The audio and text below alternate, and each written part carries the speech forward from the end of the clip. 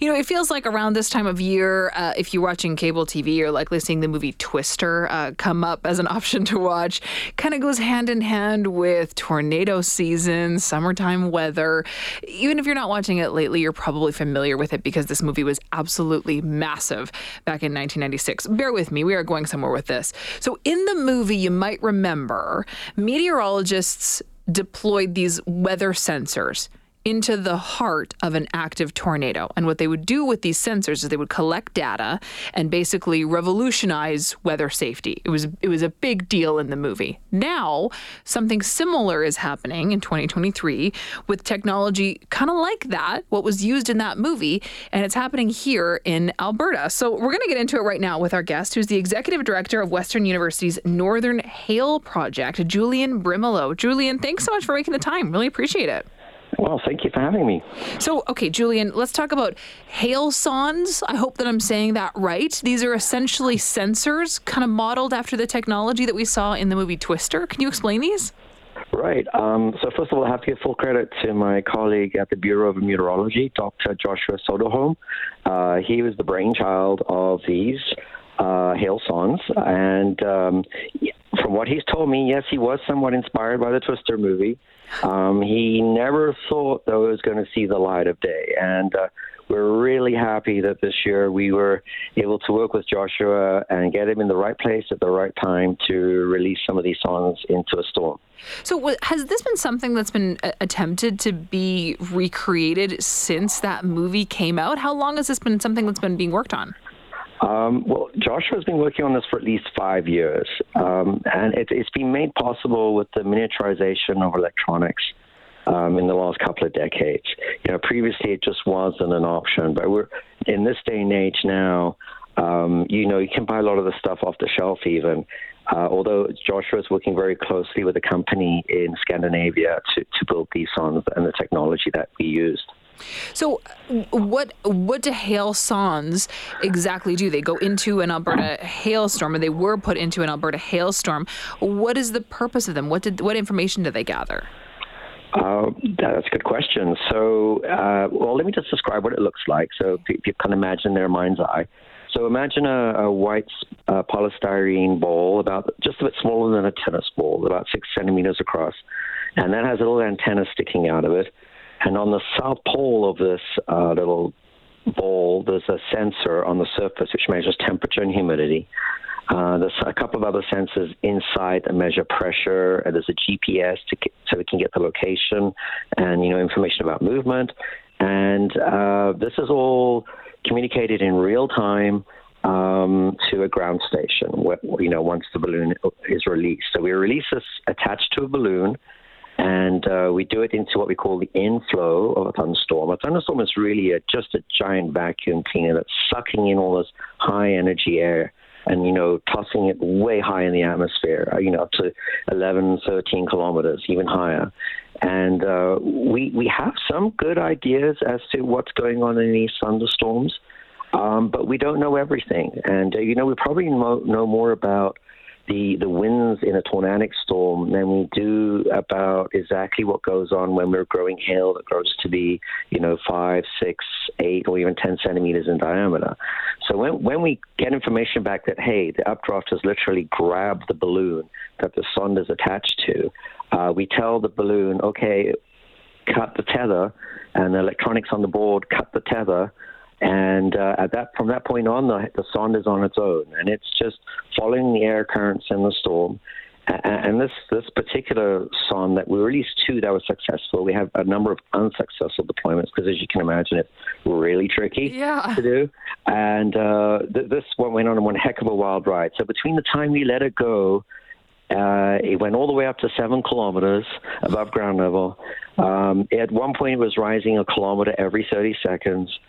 And, and 12 minutes later, it was back on the ground. Wow. And we know for a fact that there was some ice growth on the surface of the sonde just based on the data retrieval we got. Unfortunately, we weren't able to collect it because we did this about 130 kilometers west of Edmonton. And we were literally in the boonies. We were in the forest, the boreal forest, because that's where the storms were. We had to kind of go to them to get into position. So, yeah, that's what we were excited to. And we're still looking into the data.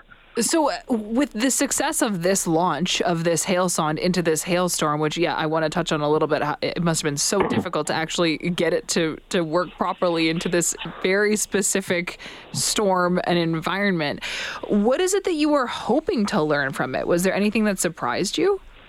What we were hoping to learn, does this concept work? Because up until now, Joshua had not been successful in deploying one of these hail sondes into a strong storm. He'd released them into some weak storms, garden variety thunderstorms, and then they'd only really, gone not very high and not very fast. So what we wanted to see, what kind of trajectory is a hailstone following? Because we have very sophisticated numerical weather prediction models now that we run offline. These aren't the kind of models that are used to generate the weather forecast we see. These are basically scientific models that we run offline to study things in better detail. And they're producing very realistic-looking storms that have very plausible trajectories of hail growing in them. But we don't know for sure if these trajectories are right. And we know from the two sondes that we got into the storm is that the models are doing a very good job because some people, for example, think that hail grows by going on wild vertical excursions in a thunderstorm, up, down. But this sonde this hailstone, I guess, went up, crossed the updraft, kind of got spat out, and then descended. And all this time, it was, this particular storm was a supercell, which means it has a rotating updraft.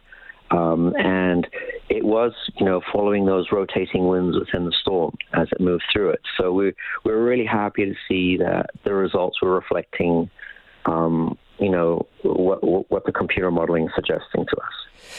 Okay, talking about hail sondes, essentially sensors that you can send up into a hailstorm with the right conditions is obviously something very difficult to do, to then learn some data from those hailstorms.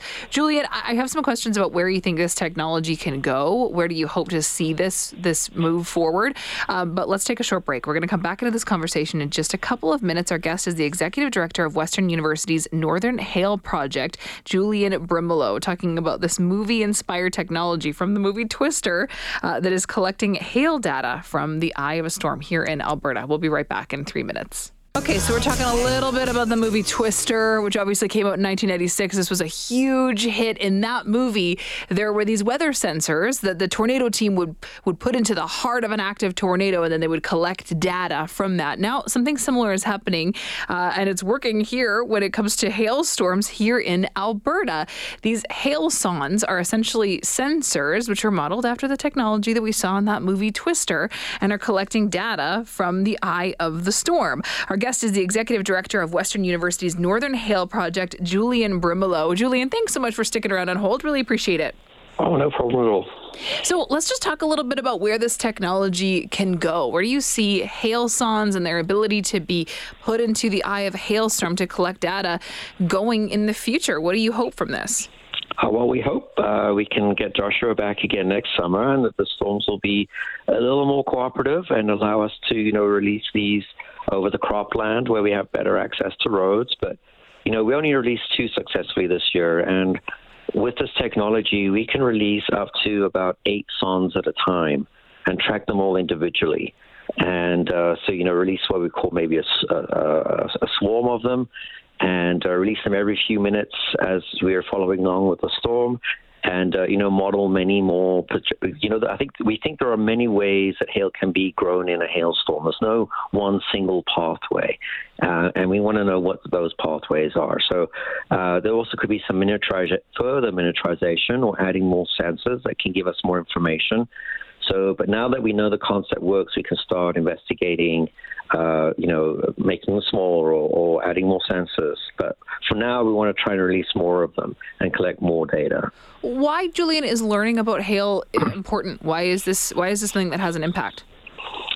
Hail is incredibly damaging phenomenon, and it's causing billions of dollars in damages annually across the planet. And, for a long time now, the focus has been on tornadoes, and rightly so. Right? Tornadoes can be incredibly deadly and also cause a lot of damage. But, hail was a bit of a silent sleeper for a while. But now there seems to be a resurgence of really big damaging hail events. And partly that's driven by population growth. We have bigger cities with more targets to hit. But we're also seeing evidence maybe that the climate's changing and we're getting more of these severe storms. And we still don't understand as much as one might think. Like something as simple about, how fast or slow does a hailstone fall? For spheres, that's very easy. But these are complicated shapes, with knobbly surfaces, and they're not, they're very tricky to do. And of course, when they hit the ground, they melt, they're gone. This way, we can follow a hailstone from, its birth right through the storm and then ultimately collect it on the ground, and we'll have all the data along that trajectory. And then we can collect hailstones in the vicinity of that, and learn about, these stones probably followed a similar trajectory. And we can ultimately improve our models of hail, and even simple things like calculating their full speed by having a better handle on, what hail is experiencing as it grows and then falls back to the surface. Well, Julian, it's really interesting work. Thank you so much for making the time this afternoon to talk about it. I'm very happy to share with you. Thank you for having me. Of course. Take care. Bye. You too. That's Julian Brimelow, Executive Director of Western University's Northern Hail Project, talking about these hail sondes inspired by the movie Twister, which collects hail data from the eye of the storm.